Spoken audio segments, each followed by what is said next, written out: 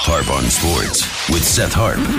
You know what time it is. 3, 2, 1. Let's do this. Yo, bartender, your food needs refill.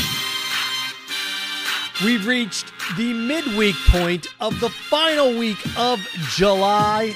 Harp on Sports, the bar, the podcast on the Harp on Sports audio and the Harp on Sports Media Network. What do we have in store for you coming up this evening or coming up on this little showcase?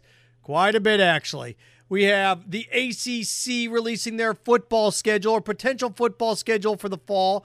We think they nailed it. We think they absolutely and brilliantly set this thing up with the addition of Notre Dame.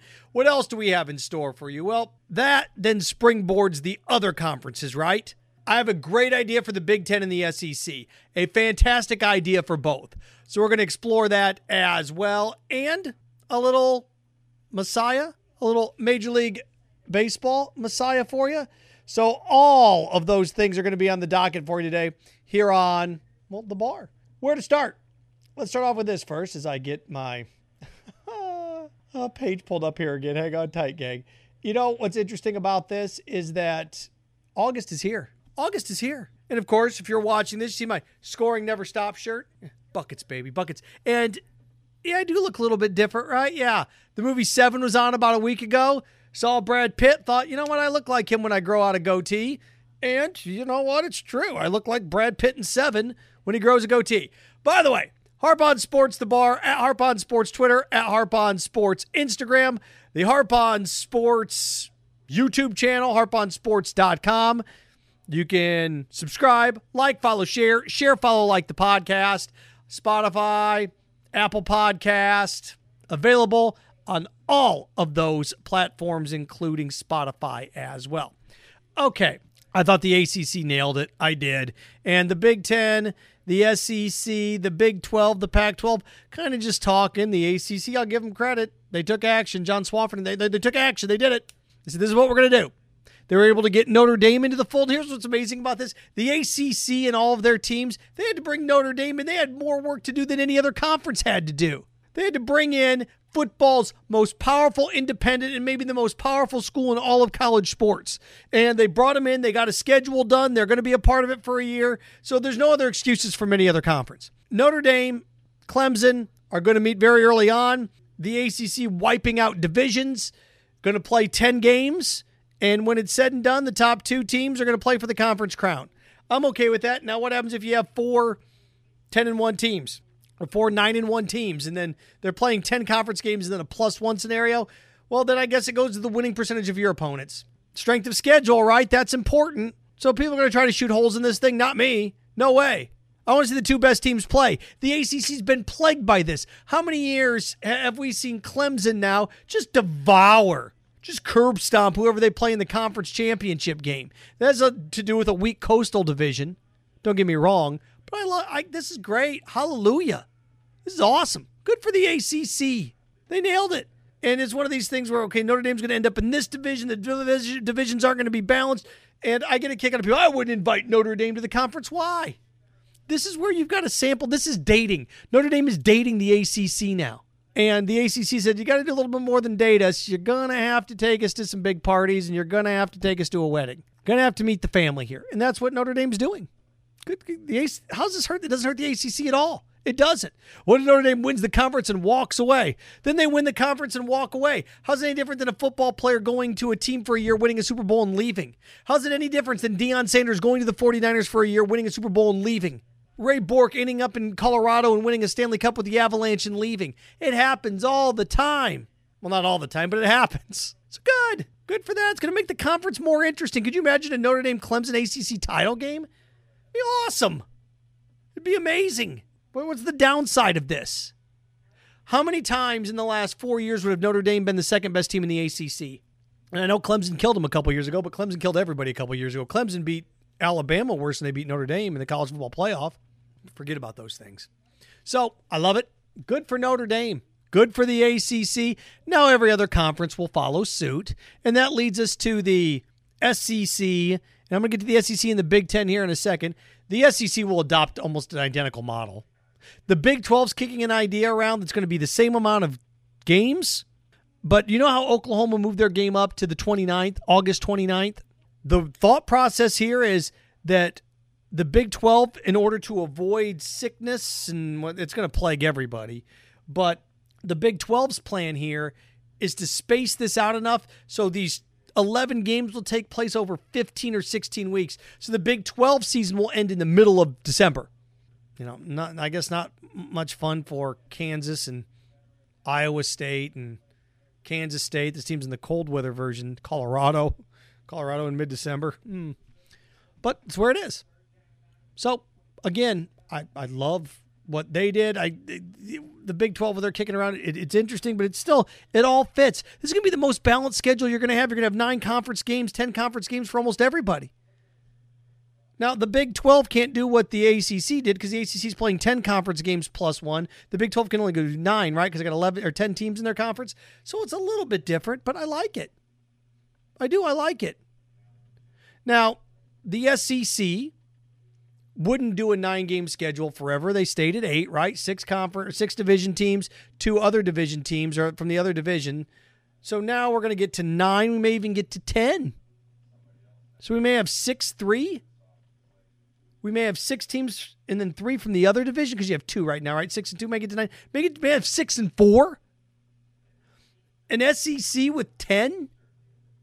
An SEC with 10 conference games plus 1. How awesome would that be? It's great. See, we're actually starting to see plans. Now, is all this going to go off? No, this is all fantasy land. I can tell you nothing's going to happen. Oh, you're going to start the season, but come on. These students aren't going to socially distance from another. You're going to have to isolate the football team. It's not going to happen. General population students are going to get other people sick, and you're going to wipe out team. Look, it's going to happen. It is. You're going to try to play the season. There's no way all these games are going to get played. No way. Then you have to decide, is it a forfeit? Do we move the game back? Do we find open dates where, okay, if we don't play it here, can we play it here? We'll see how that all lays itself out, but the concept of this is great. The idea of this is great. And covering the Florida Gators like I have for the last 6 years, I see Gator fans complaining already because Florida's going to end up playing Alabama. Florida went from the weakest, sorriest patty cake schedule in the world to, okay, now it's going to be maybe 10 SEC teams, and you already have Ole Miss, right? Ole Miss and LSU on the docket. So instead of Ole Miss and LSU on the docket, it'll be Ole Miss, LSU, A&M, and Bama. All right. Alabama and Florida are going to play each other this year. And I'm already seeing it now. I'm already seeing it on my Twitter feed and our station's Twitter feed. You babies. Oh, this is not fair. This is not right. Oh, knock it off. The SEC East has been a joke for a decade. It has. The SEC East has been a joke for a decade. In the last 10 years, how many times has the third best team in the West been better than the best team in the East? 7? That's absurd. It is. It's not fair. What do you mean it's not fair? Every year, Mississippi State has to play LSU, Auburn, and Alabama. All Florida has to play is LSU. What are you going to try to tell me, huh? Well, Florida's going to play, what, Tennessee? We're going to play Georgia. Okay. Every year in the West, they got 3 heavy hitters they have to play. Every year. Auburn's the one that gets hosed all the time, right? Think about Auburn. Auburn every year has got to play Georgia. And then Auburn's got to play LSU and Alabama. Auburn always has the deck stacked against them. So, in this year, Auburn had to play Florida, Georgia, LSU, and Alabama. I don't hear it. I don't hear about Florida. We got to play Alabama. That's not right. Other than LSU, who has a brand new quarterback, and Georgia, who's Florida. Is Florida going to play a team who's going to win 8 games besides those 2 teams? I like it. I like the fact that Florida's going to play Alabama now and maybe A&M. A 10-game SEC slate, this is great. And you know what's interesting about this? I'm saying all this, and I went to Western Michigan University. My alma mater, I'm a MAC guy. I went to a MAC school. Mid-American Conference, non-Power 5s are going to get hosed in all of this. It's going to be brutal. It's going to be very, very rough. So what do we do? Well, I'm going to get to that in a second. But the SEC, they should go 10 conference games. I think the SEC is going to adopt a 9-2 scenario. I do. I think you're going to see 9 conference games. They're going to go up 1. Although I just get to 10. Be great. Be great. That's what we've wanted, right? It's what we've wanted. It's kind of like, I'll give you an analogy. It's kind of like what professional wrestling did in the 80s and early 90s. Professional wrestling started to go down. It did, because you'd have these matches where superstars would only wrestle each other like once a month, and they do their traveling shows, so you'd get them then. But like Saturday night or Friday night and Saturday night, when to watch big wrestling, you never got big marquee. You got one marquee guy going up against another marquee guy. They saved everything for the main events and the pay-per-views. And then they came along and go, why don't we have our stars wrestle each other all the time? And it worked. Stars against stars. Stars against stars, not stars against cupcakes. So, good for them. Oh, by the way, the non-Power 5. Look, I mentioned this in one of my earlier podcasts. I mentioned this in one of my earlier videos. Just move your seat. If you're the MAC, Conference USA, the American Conference, if you're one of these conferences, just move to the spring. Just move to the spring. Well, what about the draft? And this is where you need to work with the NFL. So what? Okay, you guys get drafted. Baseball players get drafted all the time during the College World Series. They're still pitching it, don't they? They do, don't they? Baseball players get drafted all the time, and they still finish their season, finish their high school season, finish their college season. They just do it all the time. So if a kid from a MAC school or a Conference USA school doesn't want to play in the spring, then he doesn't play in the spring. If you're the MAC, you're not going to get anybody to come to your state. You're not going to make any money at all. If you're the MAC, if you're Conference USA, if you're the American Conference, I think you almost have to move to the spring. Try to get a television deal done. NBC Sports doesn't have anything going on in the spring. What does NBC Sports have going on in the spring? Golf. They have nothing going on. Nothing. So I would move. If I were the major conferences, I'd reach out to NBC Sports. CBS is a little tricky because you have March Madness, you have the Masters, you have April and March kind of tied up. ESPN has the NBA postseason that rolls around in April, but you have March open on. ESPN's got conference championship games, ACC, SEC basketball. So you got a little bit of things you have to contend with. But if I were the MAC, Conference USA, the American Conference, the Mountain West Conference, the Sun Belt, I would. Hey, man, let's get together. We'll move all our stuff to the spring. That way we can actually have fans show up. That's what you have to do if you're those conferences. If all these major conferences are going conference only, you've got to go to the spring. You have to. You just have to. You have nobody. You're going to get lost in the minutia of it. You are. It's just what you're going to have to do. So good on that front as well. Oh, by the way, if you have different conferences setting up different scenarios, the Pac-12, the Big 12, the SEC, the ACC, the SEC, everybody's got their own plan. I would love to see this year. And it's going to be tough to pull off. But I would love to see what I'm about to tell you. Bowl games, think about this. We're going to have a conference-only season because of travel, and we can't have teams flying across the country. Okay, well, guess what? The bowl games work in the same fashion. We can't have teams flying all over the country for bowl games. We can't. And fans traveling, that's all about bowl games, right? Fans traveling. This is what I would like to see. The bowl games are going to hate it. But tough. I would love to see the SEC and the Big Ten look each other in the eye and go, that's what we're going to do. We right now are going to set up a Big Ten SEC challenge for bowl games. We are. This is what we're going to do. Let's say, for argument's sake, Alabama beats Florida in the SEC title game. Okay? Alabama, SEC champ. Ohio State, Big Ten champ. Here we go. Alabama plays in Ohio State. Florida finished second. Who finished second in the Big Ten? Minnesota. Minnesota comes to Florida. Now, who do you pick goes where? That's going to be part of the process here.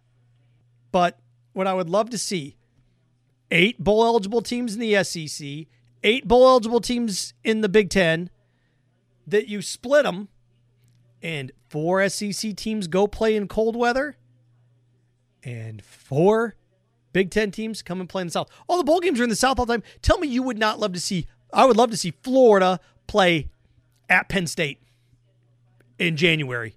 January 2nd, Florida at Penn State. How awesome would that be? Well, we're not really ready for the cold. I got news for you. Michigan, Indiana, Pennsylvania boys aren't ready for Florida heat in August. Except I've seen people die of heat stroke. I've never seen anybody die of freeze stroke. Or oh my God, it's cold. So come on, let's get that done. I want to see, because we got traveling. You can't take Ohio State fans. Okay, we're going to go to Pasadena. All right, we're going to take Washington fans. All right, we're going to go to Pasadena. It defeats the whole purpose of all of this. While we're doing stuff, let's do some drastic, cool stuff this year and see if it works. Set up a Big Ten SEC Bowl Challenge. The champion from the SEC takes on the champ. Well, what about the college football playoff? Then knock it down a tier. All right, the Big Ten champion and the SEC champion are going to the college football playoff. You're going to have one of those still? Yeah, right. Okay, then what does that mean? That means Florida and Penn State are the second teams out of the Big Ten and the SEC. Great, Florida's going to Penn State. Who are the third teams? Oh, we've got Minnesota and LSU. All right, great, Minnesota goes to LSU. Who's next on the docket? What do you know?